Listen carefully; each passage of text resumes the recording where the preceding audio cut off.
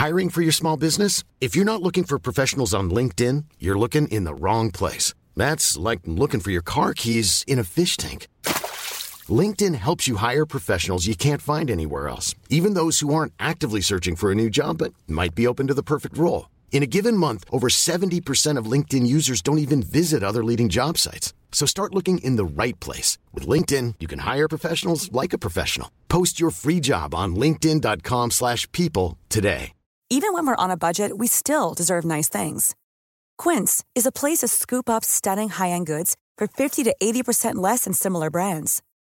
They have buttery soft cashmere sweaters starting at $50, luxurious Italian leather bags, and so much more. Plus, Quince only works with factories that use safe, ethical, and responsible manufacturing. Get the high-end goods you'll love without the high price tag with Quince. Go to quince.com/style for free shipping and 365-day returns. Denne podcasten sponset av Kamille, og I det nyeste nummeret av Kamille, som jeg sitter og blar I her, det et svært, tjukt og deilig påskenummer, så finner du et stort intervju med helsesista, Tale Maria Krohn Engvik. Det masse påskekos og stoff inni her, og I all beskjedenhet så har jeg også lyst til å nevne min egen spalte, som du finner på disse sidene. Ja, nå begynner jeg. Ja. Herregud, du kan ikke gi mikrofon til en bergenser. Dette podcasten Bra Damer. Mitt navn Guri Solberg, og jeg velger fritt fra øverste hylle, inviterer folk som jeg har dritlyst til å prate med. Og dagens, jeg håper å si heldige utvalgte, men det mer jeg som heldig da, som dere kanskje har hørt, bergenser, har dritpeil på vin, og heter Ingvild Tenfjord. Good morning. God morgen. Altså, når jeg sier dritpeil på vin, det var jo liksom den folkelige måten å si det på. Du har en titel også, du journalist, sommelier, ja, men du kan bare si og vinanmelder I en haug med aviser I Norge. Ja. Hvordan har morgenen din vært? Den har vært litt heftig. Hver morgen denne uken så har jeg stått opp 5:00, fordi jeg må rekke å skrive før ungene våkner. Så da liksom mannen min, han sjef hjemme frem til 7:00.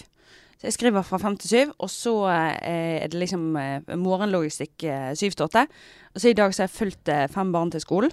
Ja, du har ikke 5 barn, men det Jeg har ikke 5 barn, men det det som så fantastisk der jeg bor, at vi liksom 5 familier som samarbeider. Ja, nettopp. Ja. Og så følger vi og henter hver vår dag. Ja.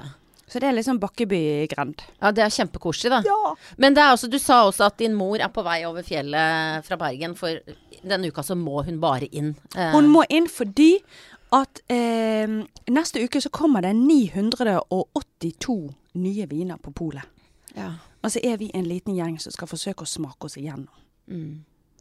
Og det ikke så gøy som det høres ut. Dessverre. Så da vi... Det en veldig sånn spesiell situasjon, for jeg tenker jo, ingen av de som hører på har gått inn noen gang på polet, og så har de tenkt, får de ikke noe nytt her inne snart? Nå har jeg rundet spillet. Jeg tror ikke folk tenker sånn. Nei. Men det voldsomme utskiftninger I hylle, og hver 8. uke så kommer det altså mellom 800 og 1000 nye viner. Og vi jo ikke så mange som skriver om vin I Norge. Så vi kommer inn I rom, og der står det folk klare, og så har vi flere glass foran oss, og så skjenker de og forteller om viner, og vi sitter sånn, smak, spytt, smak, spytt, smak, spytt, smak, spytt. Ja, så det hardt arbeid. Altså jeg får jo ingen sympati for dette, men ja, det kjempetøft. Det kjempetøft. Det kjennes litt som å spille sjakk I mange timer. Ja. Fordi du må konsentrere deg så veldig. Men dette var jo mye vanskeligere enn jeg ikke kunne noe. Ja, for du startet på en måte som, altså, jeg tipper at du uansett var litt over mitt nivå, men du startet på en sånn, nei, du var helt sånn rød og hvit, typ, ja. Jobbet som journalist, og veldig flink til det, skrevet masse portretter og sånn, som folk sikkert har lest I de største avisene, og så var det sånn at du da bare fikk en sånn, dette skal jeg faen meg bli god på, eller, altså, hva var det som skjedde det øyeblikket du bestemte deg for at du skulle få veldig peiling på vin? Vil du ha den offisielle historien eller den sanne historien? Nei, det vet du jo. Jeg vil jo ha den siste. Den sanne. Jeg tror den offisielle historien, bare ta den kort, for den veldig enkel og grei. Den offisielle historien at jeg våknet opp en morgen og bestemte meg for å bli verdens beste vinjournalist. Og så sluttet jeg i jobben, og så tok jeg masse utdanning, og så gikk det kjempebra. Sanne historien er at jeg hadde veldig lyst til å bli god på vin, men jeg visste ikke hvordan. Og jeg har alltid vært opptatt av mat og smak, og så synes jeg det var ganske enkelt å bli god på mat. Det hørtes skrytet ut, men altså hvis du har veldig lyst til å lære å lage en ostesoufflé, så kan du bare gjøre det. Det er masse sånne blogger som viser deg steg for steg sånn gjør det. Men det der vinverden var liksom lukket. Jeg følte at du måtte være med i en sånn slags hemmelig gutteklubb. Og det var utrolig frustrerende for meg som jobber med språk, og ikke forstå hva de sier i vinanmeldelsene. Jeg kunne jo si at det var norsk, men det ga ikke mening.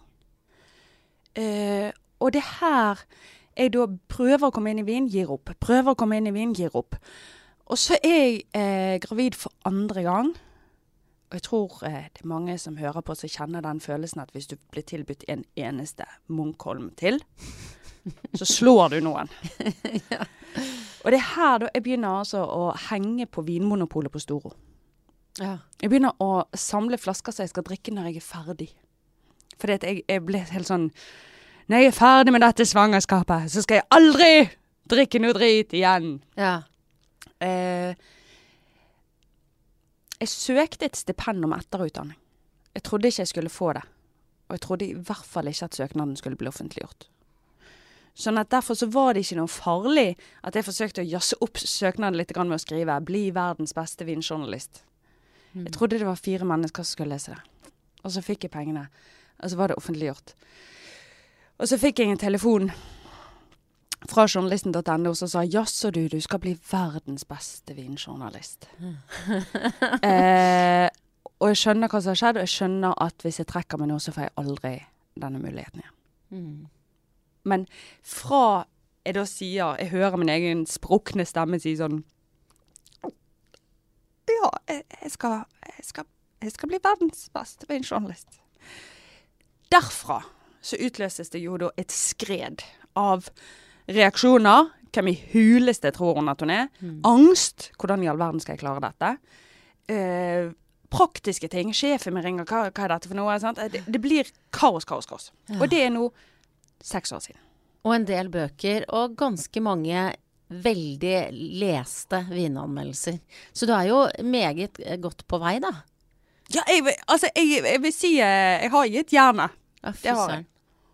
Men det er jo sånn at når man prøver å tilgjengeliggjøre, folkeliggjøre, kanskje forenkle et tema som er komplisert for mange, så er det alltid noen som synes at det ikke er det kuleste i verden. Jeg ser for meg disse her, jeg kjenner ikke vinverdenen, men jeg hører jo du beskrive den som vanskelig å komme inn i, og gutteklubb og sånn. Hvordan har deres reaksjon på din suksess vært, de hardcore vinfolka? Her er det flere ting som spiller inn. Og det er at vin er blitt en veldig viktig sosial markør i Norge. Før så var det bokhyll. Ja. Nå er det jo, folk har jo ikke bokhyller lenger, for det er ikke motemessig interiør. Ja, og så er det jo etter hvert ganske mange som har råd til å kjøpe dyre ting. Og dermed så blir vinkunnskap, det blir den nye sånn kunsten på en måte. Det blir sånn, da viser du at du har kulturell kapital, at du har penger, og at du har brukt tid til å tilegne deg dette. Og for alle de finansanalytikerne og eiendomsmeglerne som endelig har bikket 1,5 million i inntekt, og tenker, nå skal jeg bygge en vinkjeller, så er det veldig irriterende at jeg kommer og sier, det er ikke så grådig vanskelig, altså. Alle kan egentlig gjøre dette. Så jeg trakker litt inn i et litt sensitivt område. Så er det formen min, som jeg tror er litt irriterende for mange. Fordi at jeg er litt sånn new money i en old money world. Jeg er litt sånn Petter Stordalen på. Så kommer jeg. Hallo! Hallo igjen! Men jeg må si at selv om jeg fikk mye tyn i starten, og menighetsbladet Vinforum, de hadde en periode så mange ledere om hvordan jeg ødela norsk vin, at jeg døpte det om til Tennfjordposten. Men jeg føler at det har gitt seg litt nå. Ja. Fordi at jeg tror de ser at jeg jobber veldig hardt. Og så har jeg også kommet opp på et utdanningsnivå som er udiskutabelt. Og så kanskje bare de er blitt vant til meg. Men hva er det, altså, du har jo helt åpenbart en enorm stå-på-vilje da. Altså, når du da får den motstanden, og alle disse lederartiklene og folk som misliker det du gjør, hva er det som får deg til å fortsette det? I starten så var det jo I starten var det jo sånn at hvis jeg ikke klarte de eksamene, så var jeg ferdig. Du kan jo si at det er jo en fin pistol å ha mot tinningen. Det er ikke, jeg husker når jeg begynte på Vinkelner, så var det mange sånn 22-23-åringer som var sånn der, å nei, jeg gikk på fylla på tirsdag, jeg rakk ikke forelesning på onsdag. Jeg driver ikke med sånt. For det var så mange som var sikre på at jeg ville feile. Men jeg må si at etter 5 år med det presset, så var det utrolig deilig å være ferdig med alle eksamener, sånn at jeg ikke har det presset på meg. For det den siste eksamen, den er jo helt grusom. Grusom. Ja, da sitter du og smaker om å treffe. Nei, altså, den heter Wines of the World. Ja. Og de mener det helt bokstavelig. Det kan være viner fra hele verden. Og så kommer du inn i rommet, så står det 12 glass der. Det kan være rødvin, hvitvin, rosévin, nytt, gammelt, dyrt, billig, alt. Og så har du 10 minutter på hver vin. Så skal du snuse på den og smake på den og si hva det er, hvor det kommer fra, hva det koster i det engelske markedet, hvilken kvalitet vinen har, og viktigst av alt, hvor den er i sin livssyklus. Oi. Ja, det er helt forferdelig. Altså, det er sånn som jeg hadde kalt trylling for veldig få år siden. Og det er jo klart at det er ikke noe rart at det er en høy strykprosent på den eksamen. Men det er bare det at du kan ikke stryke hvis du jobber som vinanmelder. Så dette er jo punktet i mitt liv der jeg fikk kiropraktor og sånn nattskinne, fordi det liksom lå disse tenner. For meg. Så når jeg var ferdig med den eksamen, så var det ikke sånn jubel. Nei. Det var bare sånn ute av dødsskyggens dal. Jeg tror det er litt sånn melding å få altså, du er kreftfri. Altså det er ikke sånn sant? Det er bare sånn Altså for dette minner meg om, det er ikke så lenge siden jeg intervjuet Ingeborg Heldal, nå redaktør i KK med en lang mediekarriere bak seg, men hun var jo da først Clinton-dama. Og hun hadde jo, det er jo ikke en helt tilsvarende historie, men hun sier mye av det samme, for hun var sånn, ok, nå er det så mye skepsis mot meg her, så hvis jeg skal fortsette i mediebransjen, så må jeg søren meg ta den utdannelsen. Da må jeg gjøre det ordentlig. Jeg trenger kompetansen for å kunne fortsette å få den driten. Så folk var så skeptiske til henne. Så det var, sånn jeg tolket henne, så var det hennes veldig fine karriere var mye basert på å gi fingeren til de som trodde hun bare var en fin dame som sa hei til Clinton. Er det kjenner du igjen noe av den der men så skal jeg vise dere da? Nei. Min motivasjon har alltid vært veldig indrestyrt. Jeg har en følelse av å ha dårlig tid. Det er jo veldig begrenset dette livet. Og det er så mye jeg har lyst til å gjøre. Det er litt sånn der Karin Boye-knopper som brister.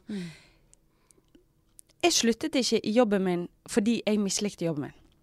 Jeg sluttet i jobben min fordi at jeg elsket den, men jeg hadde nådd utviklingspotensialet mitt. Hvis jeg hadde fortsatt i 5 år til, så hadde jeg ikke blitt dobbelt så god. Dette var, og sånn er jeg veldig ofte at jeg får en sånn der vil jeg. Ja. Og så bare gjør jeg alt for å komme i den retningen. Og jeg elsker det. Jeg elsker å ha et prosjekt. Jeg var en sånn gymkløne på skolen. Jeg kastet 16,1 meter med en liten ball. Nei, 6,1. Ja. Altså det var helt sånn latterlig dårlig. Jeg kan ikke ta imot en ball. Jeg var sånn så i stedet for å løpe rundt Tveitvannet, så satte jeg meg på en stubbe og røykte. Sånn. Og så får jeg en idé. Hei, kanskje jeg skal løpe maraton. Jeg skulle lage en artikkel. Hvis du aldri har løpt før, kan du løpe maraton da? Og så fikk jeg en trener fra Olympiatoppen, han som trener Marit Bjørgen. Ja. Han syntes Oi. ikke det var kjempegøy å få en pudding som meg, sant? Han var bare sånn, hei, uante muligheter. Og så løp jeg maraton. 7 måneder senere, skadefri, euforisk. Men så er jeg ferdig med det. Ja, ok, så det er ikke noe du holder på med nå, men da er prosjektet ferdig. Ja. Ja. Jeg liker sånne helt vilt hårete mål. Og det er jo akkurat det jeg beundrer deg for at jeg skjønner at man må ha en sånn indre flamme, eller hva jeg skal kalle det, for å få til de tingene du har fått til. Og da blir jeg sånn, deler av meg blir sånn veldig inspirert til å få til noe, altså ikke løpe maraton, men sånne prosjekt selv. Men samtidig så er jeg så glad i å ha det litt sånn behagelig. Altså, ja, men det er deilig å ha en jobb man mestrer, og må man utfordre seg selv. Altså, jeg lener meg litt tilbake. Har du noe av det i deg? At av og til så kan du være, om ikke middelmådig, så bare liksom er god på noe, men ikke sånn eksepsjonell. Ja. Og du ba meg om å ta med noe. Ja. Så du følte beskrev, eller jeg føler beskriver meg. Så i går så hadde jeg en snakk med mannen min om han var enig. En svær, svart bag. Svart koffert. Glasskoffert. Ja, det er det. Se her. Så her kommer en flaske sjampis på bordet. Aha. 2 vinglass. Ja. Skal du kjøre etterpå, Guri? Nei, absolutt ikke. Nei, men så heldig. Jeg skal forberede et TV-program, men jeg skal ikke kjøre, jeg skal ikke på TV. Ja, men du blir veldig kreativ av litt sjampis på morgenen. Det er helt fantastisk. Og åpningen da?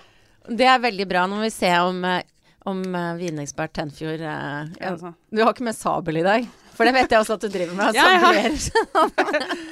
Ok, nå kommer det et litt stort puff her. Du vet at dette hadde jeg jo. Dette her er første gjest som har med alkoholholdig drikke, og det må jeg si. Setter jeg sånn pris på. Tips til alle, bli venn med en vinermelder. Det er veldig gøy. Sånn. Nå skal vi se. Herregud, så deilig.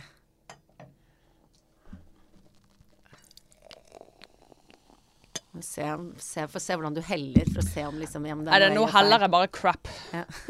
For dette er egentlig litt feil måte å helle på. Ja. Men vi må jo kunne leve litt grann nå.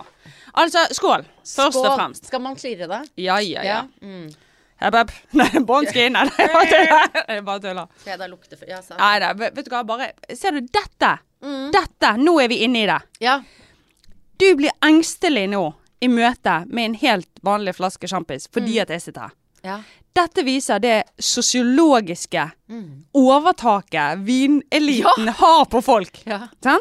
I stedet for å nå bare tenke sånn, hei, sjampis til frokost. Jeg tenker mest det, altså. Så blir det også litt sånn, gjør det feil? Er glassene feil? Skal vi snuse? Sånn? Og den usikkerheten der er det som gjør at folk ikke tør å prøve. Ja. Så sitter du der rundt middagsbordet, og så sier noen, hva synes du om vin da? Jeg kan jo ingenting, sånn? Den lille mangel på selvtillit der, er det som hindrer folk i å tørre å snuse, og tørre å smake, og sånn blir du aldri god. Så egentlig så er min viktigste jobb å si, du kan. Nesen din er god nok, hodet ditt er god nok, det er ikke sant at vin er så veldig vanskelig. Egentlig er det veldig lett. Jeg kan lære deg masse på 1 time og 45 minutter. Let's go! Skål. Ja, skål. Den var veldig god, da. Sant? God, det har jeg på mitt vokabular. Jeg tok med denne fordi at jeg har mye champagneenergi. Ja. Jeg har mye sånn, la oss gjøre det! Dette blir kjempegøy. Men jeg tok også med et knekkebrød. Fordi at jeg har 2 deler i meg. På en måte er jeg veldig sånn livsnyter og hedonist. Men jeg har også en veldig sterk indre pietist. Ja. Hvordan funker disse 2 sidene sammen? De funker helt topp sammen. Fordi at jeg er jo litt sånn prosjektorientert i hodet, sånn at jeg har perioder med det ene og perioder med det andre. Og nå er jeg tungt inne i knekkebrødperioden min. Ja. Nå har jeg skal skrive en bok, jeg skal skrive artikler, jeg skal holde masse vinkurs rundt omkring i landet, og jeg skal lese, og jeg har barn, og sant? Så nå jeg legger meg tidlig som en pensjonist, jeg begynner å skrive 5:00. Hvert minutt av min dag er sånn organisert. Ser du joggeskoene mine ligger der borte i hjørnet? Ja, du skal løpe etterpå, eller? Ja, for nå har jeg akkurat en lykke til å trene, før jeg skal hente min mor. og så skal vi hente på skolen, og så skal vi lage middag. Så det er wham, bam, bam, bam. Ja. Ja. Så i sånne perioder så får jeg gjort veldig mye. Og jeg er kanskje litt streng med meg selv, men jeg liker det der å være inne i et prosjekt. Og få gjort noe. Jeg liker den følelsen av vekst. Men jeg kan ikke være sånn hele tiden. Så da har jeg sånne champagneperioder og slappe av perioder og gå usminket og barbeint rundt i hagen. Og når skal du gjøre det igjen? Oi, veldig grann. 23. mars. Du har en dato. Er det påske da, eller? Ja, altså jeg tuller ikke når jeg sier at jeg har planer. Det er ikke, du tenker at jeg liksom mener sånn, sånn gåsehermetegn. Neida. Ja. 23. mars, da reiser vi til Amsterdam. Og så da, etter det, så har jeg en lang periode med bare sånn utforsking og leking og nytelse. Så er det Amsterdam først, og så er det Rioja, og så er det København, og så er det hjemme. Ja. Sånn at i livet ditt så utfyller de ulike sidene, de utfyller på en måte livet ditt da, sånn at det blir balansert. Men når du nå er i en knekkebrødperiode, som er bam, bam, og det er sykt mye å gjøre, og plikter, hvordan, altså har du rom for avkobling inni der? Og i så fall, hva gjør du da for å liksom hente deg inn igjen? Jeg tør ikke si det. Jo, du må. Du ser på Real Housewives. Nei, er det noe sånt? Jeg har ikke hatt TV på 7 år. Nei. Altså fikk vi TV til jul. Mannen min, han bare sa, nå er det nok. Nå skal vi ha sin TV. Og jeg sa, greit, vår lille Amish-familie, nå er lineær TV så ut at vi kan kjøpe en TV. Så nå jeg føler meg litt som en sånn indianer i Amazonas. Det er veldig mye populærkultur som jeg har gått glipp av. Ja.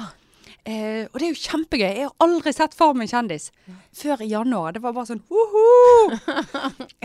Og nå har jeg sett Yes to the Dress. Ja.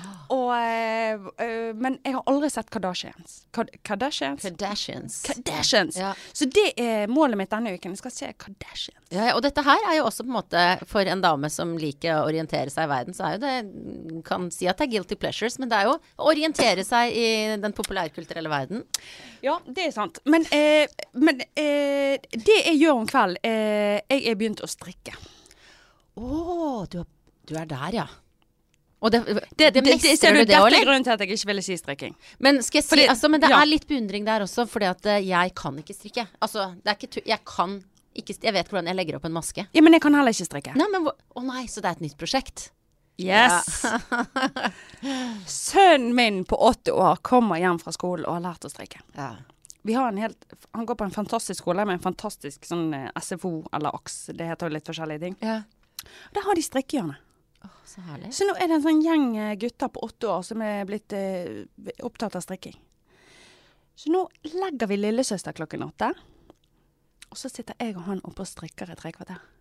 Og det er bare så utrolig koselig. Ja. Å sitte med sønnen sin skulder ved skulder.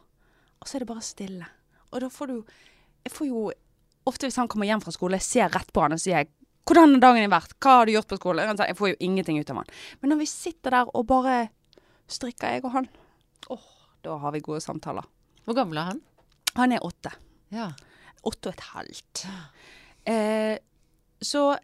Og det jeg oppdaget da med strikkingen, det er jo at jeg faller til ro. Det er en meditasjon. Det er ingenting som skjer. Og nettopp det at jeg er så ræv og dårlig å strikke, gjør at jeg må konsentrere meg ganske mye.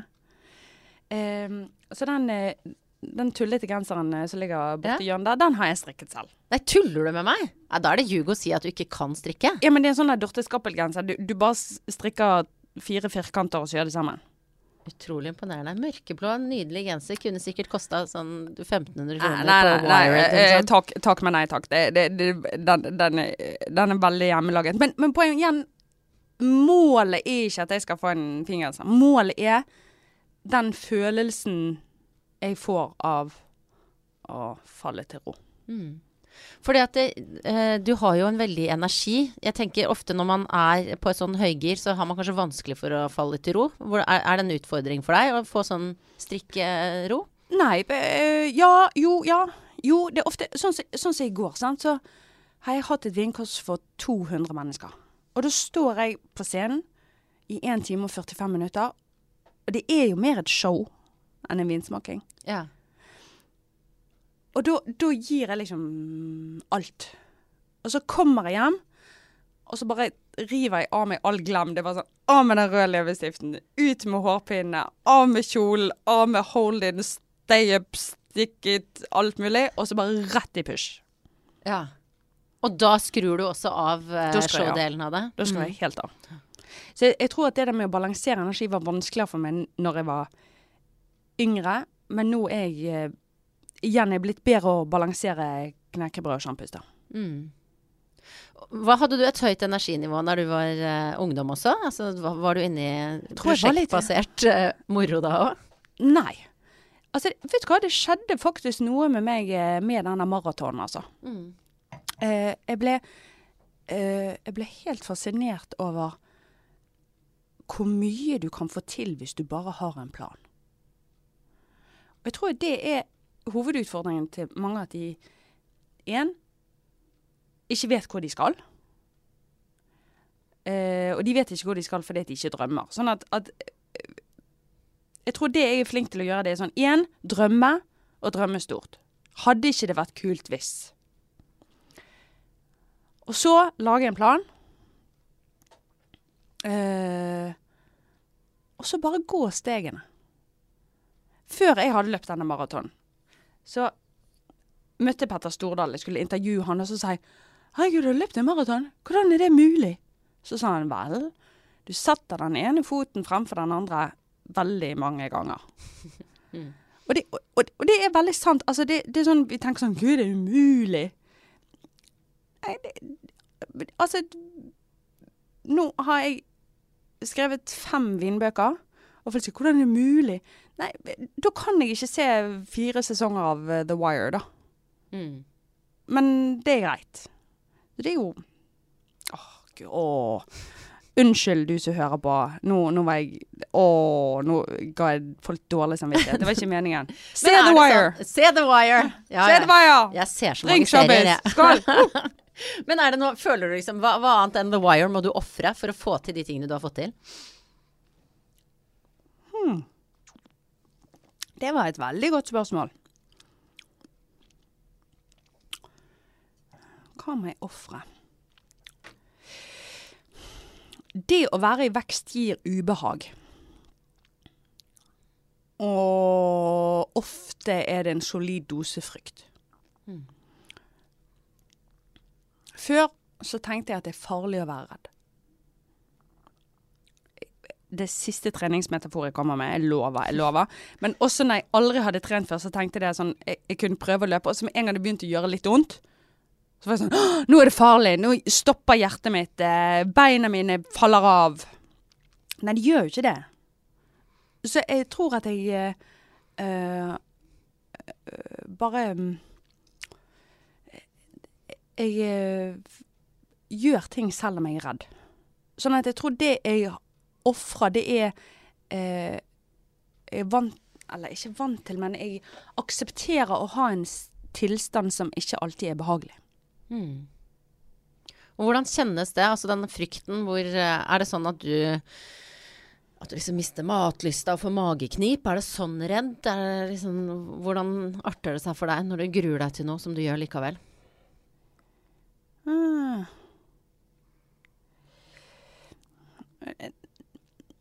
Nei, altså, sånn som i vinmiljøet så har det jo vært, for meg som er sånn, når jeg begynte så tenkte jeg sånn, ja, men jeg er jo kjempegrei. Kan ikke vi alle bare være venner da? Kan ikke vi bare, hei, god morgen, sant?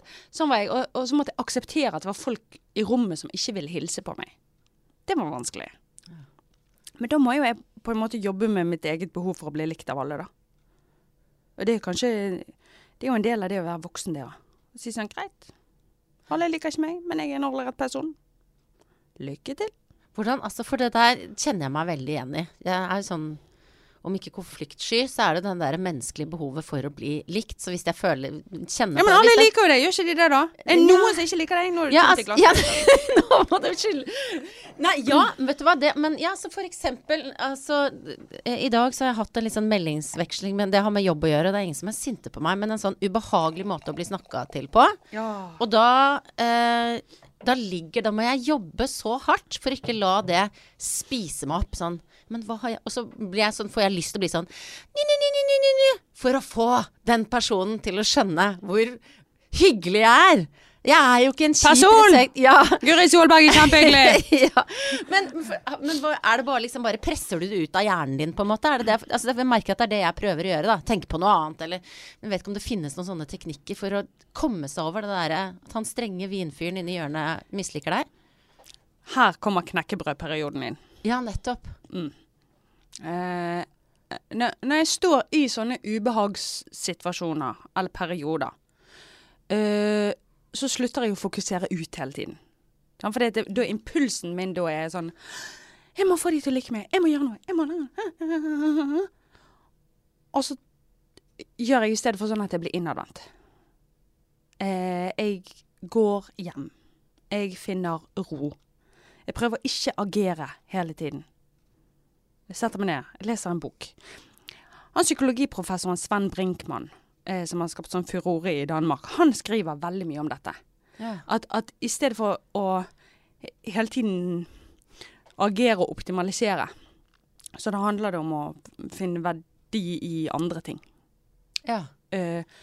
Så jeg har lært meg å bare tåle noen ting. Ja, så er det noen i rommet som ikke sier god morgen, og det er jo bare synd fordi at de ikke har større sosial kompetanse enn det. Men det har jo ingenting med meg å gjøre. Jeg øver meg på sånne ting.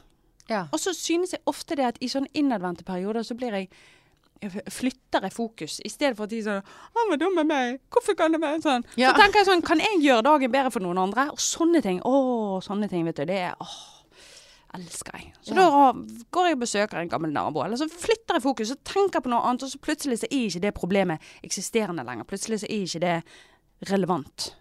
Det var et godt råd. Ja, sånn fordi jeg kom til et punkt der jeg skjønte det at uansett hvor mye utdannelse jeg får, uansett så kommer ikke de til å synes at jeg er digg. Det er greit det. Men er det fortsatt sånn? Er det noen som har snudd, føler du? Av skeptikerne som bare, ok da, jeg skjønner at du... Det er noen som har snudd, og så noen som ikke har snudd. Ja. Senest i går så var det en som måtte si, hallo, frem med hånd, hei. Ja, så vi har sånn. Men nå koster ikke det meg noe lenger. Nei. Og det er fordi du er trygg på at du vet hva du gjør, og du liker det du gjør? Ja. Og det er ikke viktig for meg å bli likt av alle lenger. Nei. Men gå fra det at det var viktig for meg, til hit. Smerte, ubehag. Ja. Hvor viktig er familien din for deg? Jeg mener... Veldig viktig! Nei, vet du hva? Nå skal vi skåle. For Klaus Aka Klausen. Klausen? Jeg møtte mannen min på et dansegulv i Sverige. Og han danset?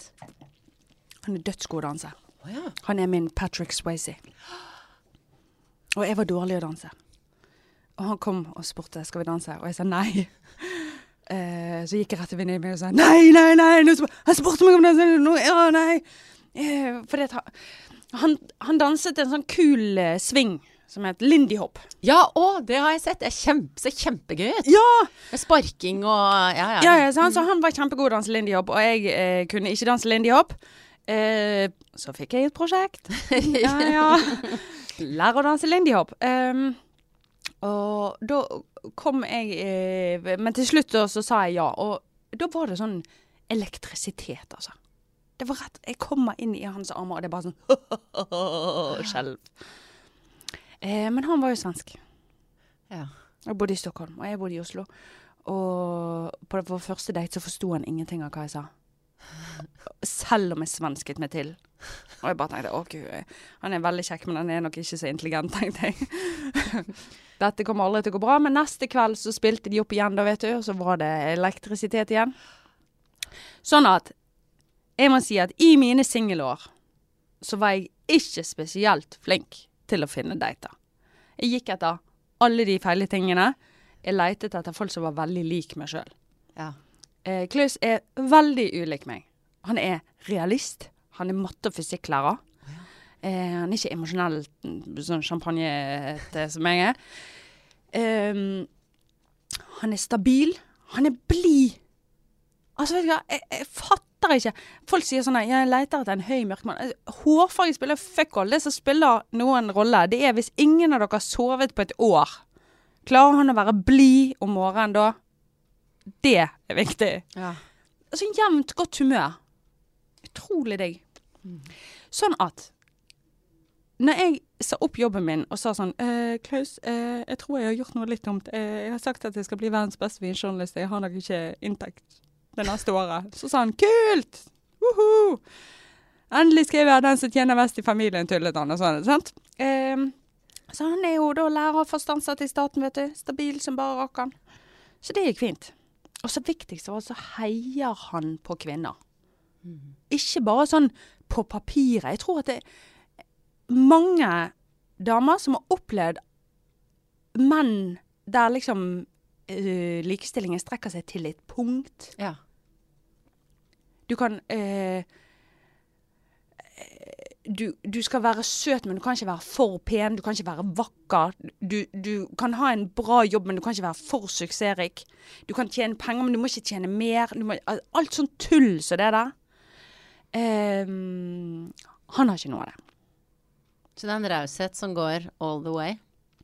All the way, som er ektefølt. Og jeg må si at det hoppet jeg gjorde, det skulle ikke hatt mye motstand til for å knekke meg der, altså. Han hadde ikke trengt å opponere. Hvis han bare hadde vært litt sånn, skal du ut og jobbe i kveld igjen? Ja. Sånn? Det hadde ikke gått. Men han holder fortet når du holder show? Er han blitt interessert i vin, han også? han er ikke opptatt av alkohol i det hele tatt. Hva? Han er ikke avholds? For da ble jeg skeptisk. Han er ikke avholds, men han er bare ikke opptatt av det. Nei. Han er veldig glad i sjokolade. Jeg er null interessert i sjokolade. Det er jeg også skeptisk til, er det sant? Ja, jeg synes ikke det er så veldig godt. Oi. Eller, jeg synes det er litt sånn hardt og tørt. Jeg elsker sjokolade. Men jeg er jo da veldig glad i alkohol da. Og han er helt motsatt. Sånn at ofte så er det litt sånn åpne flaske vin, og vi kommer liksom ikke helt igjennom. Men jeg må jo si at han smaker mye godt. Ja, det vil jeg tro. Så han har jo hatt en liten klassereise, han også. Men vet du hva, jeg var i Danmark og skulle smake verdens dyreste vin. Og det var jo en opplevelse. Da er det sånn, det er nesten som et teaterstykke. Det er 10 smakeglass på en flaske. Vi er 10 personer rundt det bordet. Det er sånn spesielt inviterte. Jeg og en annen nordmann er der. Og verdens dyreste vin blir skjenket opp. Men det er ingen som drikker. Alle later som man ikke står der. Mens en mann holder foredrag. Og så sier han, så skal vi lukte på vin. Og da sånn, der står verdens dyreste vin. Og så lukter vi lenge. Sånn. Og så er det fremdeles ingen som drikker vinen. Og så sier han, men så kan vi smake. Og så smaker vi. Og den vinen er jo bare helt kanon.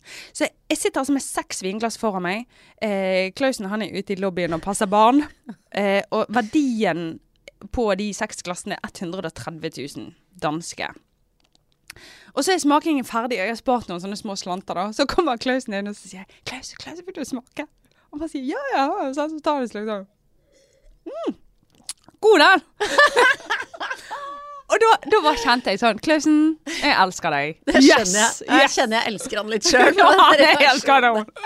Men du, altså, jeg vet jo at når du er på vinsmaking, da er det liksom strictly business, og dere spytter ut igjen og sånn. Ja. Men som vinanmelder, er du glad i rusen? Det er jo litt, altså jeg synes jo det er veldig deilig, den lille brisen jeg kjenner nå på morgenen. Ja, jeg er jo det. Ja. Jeg liker... Jeg liker hele pakken, liksom. Altså, det der at vin er så mye. Det er rusen, det er smaken, det er historien, årgangen. Det er tanken på at du på en måte kan fange et tid i flaske. Det er helt fantastisk. Men igjen, jeg har en sånn periode der jeg får veldig nok av da. Så sånn som nå når jeg skal smake 982 viner på 10 dager, så drikker ikke jeg alkohol. Nei. Nei, du har ikke lyst til å åpne en flaske rødvin når du kommer hjem da. Nei, for da er det liksom da blir det liksom å mikse jobb og fritid hvis du skal dra ut med venninnene dine og drikke vin da. Ja, men du er bare så trøtt av, altså du har sånn rødvinsmak i munnen, sant? Ja, jeg er helt sånn sliten i munnen, sant? Jeg er jo den eneste moren som kommer og henter med blå tenner på skolen, sant? Så alle som jobber på skolen vet hva jeg jobber med. Når det var sånn nyansatt aksleder, så sier jeg sånn, hei, jeg heter Ingvild, jeg er vinanmelder, jeg har ikke et alkoholproblem, du kommer til å se noen dager, så henter jeg med blå tenner, det er bare slapp av, ikke ring barnevernet. Ja. Men drikker du øl? Ja. Og jeg drikker bare pils. Jeg drikker ikke noe sånn der håndverksskjeit, trippel, IPA, Weissbier-tullerusk.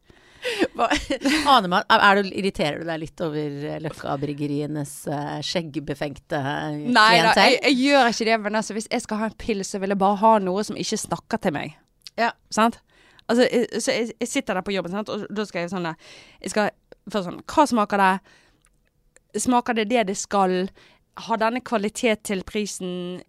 Hvor lenge sitter det smaker? Sant? Hvis du har sittet sånn på 73 viner før lunsj og 40 viner etter lunsj, og du bare vil ha deg en pils om kvelden, så skal ikke jeg ha noe sånn, ja, dette er en stout med ekstra humle, liksom. Pils. Eller gin tonic. Ja, det er en klassiker. Men du, altså, du setter deg mål, du har store prosjekter, nå vet vi at du er i knekkebrødfasen. Hva er på en måte, hva er din neste mål, ambisjon, drøm?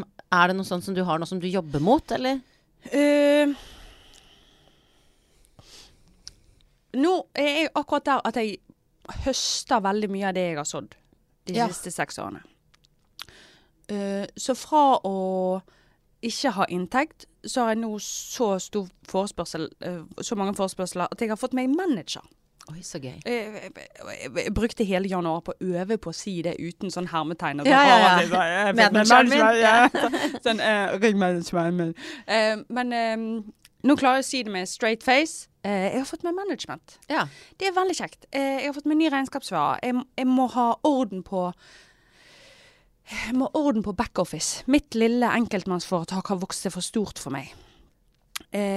Og dermed så åpner det seg jo veldig mange muligheter. Det er veldig digg å ikke stå alene om alt. Så nå er vi i den fasen. Det er veldig mye som letter. Det er masse muligheter som åpner seg som ikke var åpne før. Men kommer jeg til å drive med vin resten av mitt liv? I don't know. Hva skal du drive med da? Altså, vet du hva? Det er altså, jeg hadde ordentlig lyst til å dykke ned i klassisk musikk. Altså sånn, ja, men altså, klassisk musikk er jo akkurat sånn som vin, sant? Det er ingen veier inn. Og det er de samme gatekeeperne. Det er folk som ønsker at dette skal være lukket. Det er folk som irriterer seg over folk som er i operaen og reiser seg for tidlig, fordi at man skal ikke reise seg før tredje gang de kommer tilbake på scenen. Sånne ting, sant? De gatekeeperne der. Det hadde vært gøy å bølle litt med de. Kunst, det kan ingenting om kunst. Nei, det... Mat. Jeg kunne ordentlig tenke meg å tatt kokkeutdanning. Gått i lærer, liksom. Ja. Med 17-åringene. Tenk å lære å partere et dyr, da. Det kan jeg jo ikke. Kan jo ingenting. Ja, det kan hende du kommer til å gjøre. Og veldig mange ville jo sagt sånne ting i et sånt intervju, for å så sa man, ja, det drømmer hun om. Men med deg så tenker jeg, det er ikke så lenge til jeg ser deg står og skjærer opp en hjort. Tenk så gøy, så nå er jeg blitt 40, og så, altså jeg tenker ofte sånn at youth is wasted on the young. Altså, jeg tenker liksom, nå bør du jo ta utdanning. Nå er jeg jo utrolig mye mer fokusert. Vet du hva som irriterer vettet av meg? At jeg hadde 4 års tysk undervisning på skolen, og jeg ikke kan snakke tysk. Kan du tenke deg noe så har jeg? Fordi at jeg ikke likte tysklæreren min. Jeg følte at jeg straffet han ved å ikke lære meg tysk. Kan du tenke deg så idiotisk? Altså nå er jeg sånn, all undervisning du kan få, det er jo bare sånn, ta det, sant? Det hadde vært ordentlig, ordentlig gøy å begynne på sånn kokkelinje, VGS2. Sammen med tenåringene. Ja, flytt dere gutter, jeg skal lage en bechamel. Det blir spennende å følge deg. Herregud, bechamel meg her og der. Du kommer til å gjøre det med litt sånn sjampis attåt. Jeg har 3 spørsmål som jeg stiller til alle gjestene mine, sånn på tampen. Hva spiste du til frokost i dag? Meksikansk frokost med jeg er veldig glad i varm frokost. Så i dag så spiste jeg steker svarte bønner og poteter med speilegg oppå. Gud, så deilig. Det er skikkelig sånn kraftstart på dagen. Yes, det må jeg ha. For nå er det sånne smakedager, sant? Ja, nettopp. Og så skal du liksom smake masse viner, så gir det ingen skive i pausen. Det funker ikke for meg. Så, ordentlig frokost. Hva med antrekket? Hvor lang tid brukte du på å finne ut hva du skulle ha på deg i dag? 30 sekunder. Ja, jøss. Og det er det som jeg må beskrive for dere som hører dette, det er at du har en litt sånn signatursveis, har du ikke det? Jo. Altså litt når du satt mannen din, og du danset Lindy Hop, så tenker jeg, nå faller brikkene på plass. For det er litt Lindy Hop-assosiasjoner til den nydelige, litt sånn spenner enkelt satt bak, med et lite løft i luggen. Rød leppestift. Ja. Hva er dette en go-to-look som du har alltid? Ja, altså har du en dårlig hair day, så er det jo bare å sette opp håret i sånn 40-tallsstil. Ja. Tørr shampoo, tupering, sånne flisepinner. Rød leppestift. Og det gjør jo at uansett hvor og sånn som i dag, så var det så kaldt ute. Og igjen, jeg skulle følge alle disse ungene, sant? Jeg var innpakket i bobledress. Så jeg prøvde å ha sånne eyeliner, det bare gne utover. Men med litt rød leppestift så ser du litt sånn glammy ut uansett. Men det ingen visste, det var jo det at jeg hadde pysj og bobledress. Ja. Og så kom jeg hjem, og da hadde jeg liksom 12 minutter på å fikse til dette her. Og da, så jeg er ikke så... Jeg tror det handler om at det er så ofte i jobben min at jeg må være pyntet. Ja. Så jeg gjør et stort poeng ut av å ikke være pyntet når jeg ikke er på jobb. Og når du holder show eller vinsmaking og foredrag og den type ting, hvor viktig er det du har på deg da? Det er kjempeviktig. Ja. Det er rett og slett kjempeviktig. Jeg har jo 3 vinbøker der det er bilder av meg på forsiden. Jeg må jo prøve å ligne, og det tar lenger og lenger tid. Så jeg har en kjolebutikk i California. Som jeg handler fra. Det er en like fin setning som jeg har en manager. Ja, det er det. Kjolebutikk i California. Så igjen, på vinkurs så er jeg alltid stasjet, og i det jeg kommer hjem, så er det bare av. Fordi at det er en rolle, og jeg kan ikke være i rolle hele tiden. Når hadde du sex sist? I går. Ja. Med Klausen. Med Klausen? Ja. Det var bra. Det var et uventet spørsmål. Ja, jeg vet. Det er jo litt og det er ikke alle som reagerer så spontant. Noen blir på en måte... Nei, jeg reagerte først etterpå, for jeg tenkte sånn, oi shit, det er noe jeg vil at alle kjører på denne podcasten skal vite, men ja. Ja, men nå vet de det. Til tross for at du er i en knekkebrødfase, men det involverer kanskje ikke den delen av livet? Nei, Klausen hadde vært ute og danset i går, vet du. Ja. Og da er han ute og danser Lindy Hop, og så kommer han hjem til deg?